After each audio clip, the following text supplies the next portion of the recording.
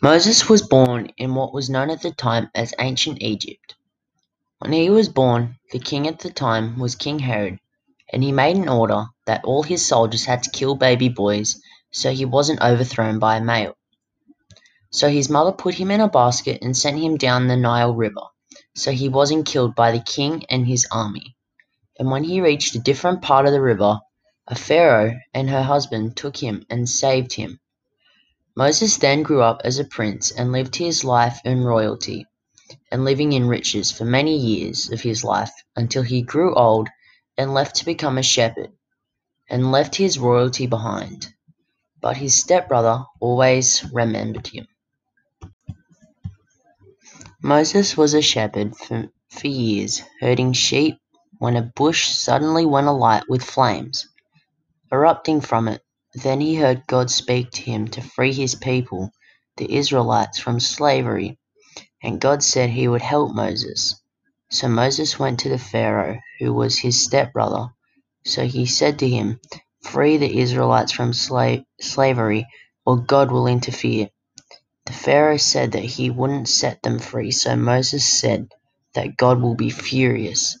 And Moses brought upon the first plague among Egypt, which turned the water to blood. The fish in the river and the Egyptians couldn't drink the foul water, so much of the fish in the river all died. The second plague brought a swarm of frogs upon Egypt, covering the whole of the land in frogs, and they even entered houses and bedrooms, and the Pharaoh still didn't let them go. Then there was the third plague of Egypt. Lice swarmed the land from dust, then making the third plague. But still the Pharaoh didn't listen. Then the fourth plague went on.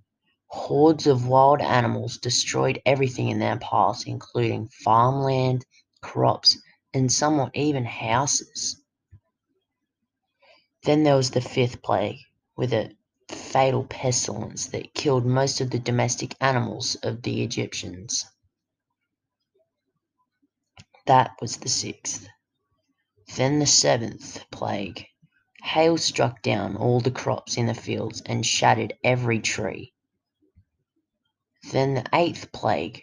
The locusts covered the face of the land and swallowed up every crop and all the fruits of the trees. They had nothing to eat. Then the ninth plague.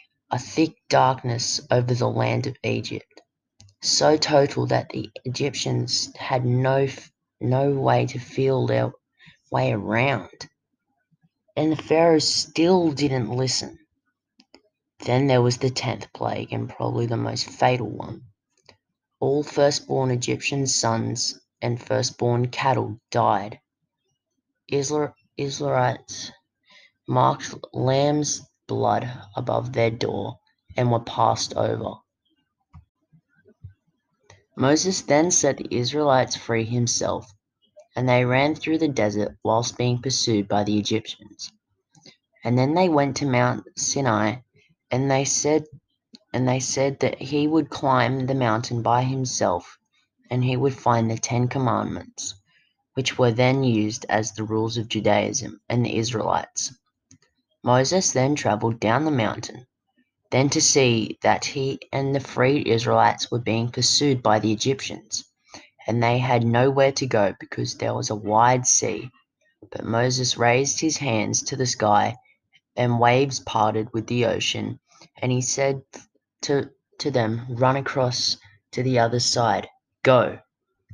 They ran across whilst being pursued, and then the water crashed back in, drowning the pursuers. They made it to the promised land, but one of them sinned against God, and they travelled the desert for 40 years, going in the same path and not anywhere else.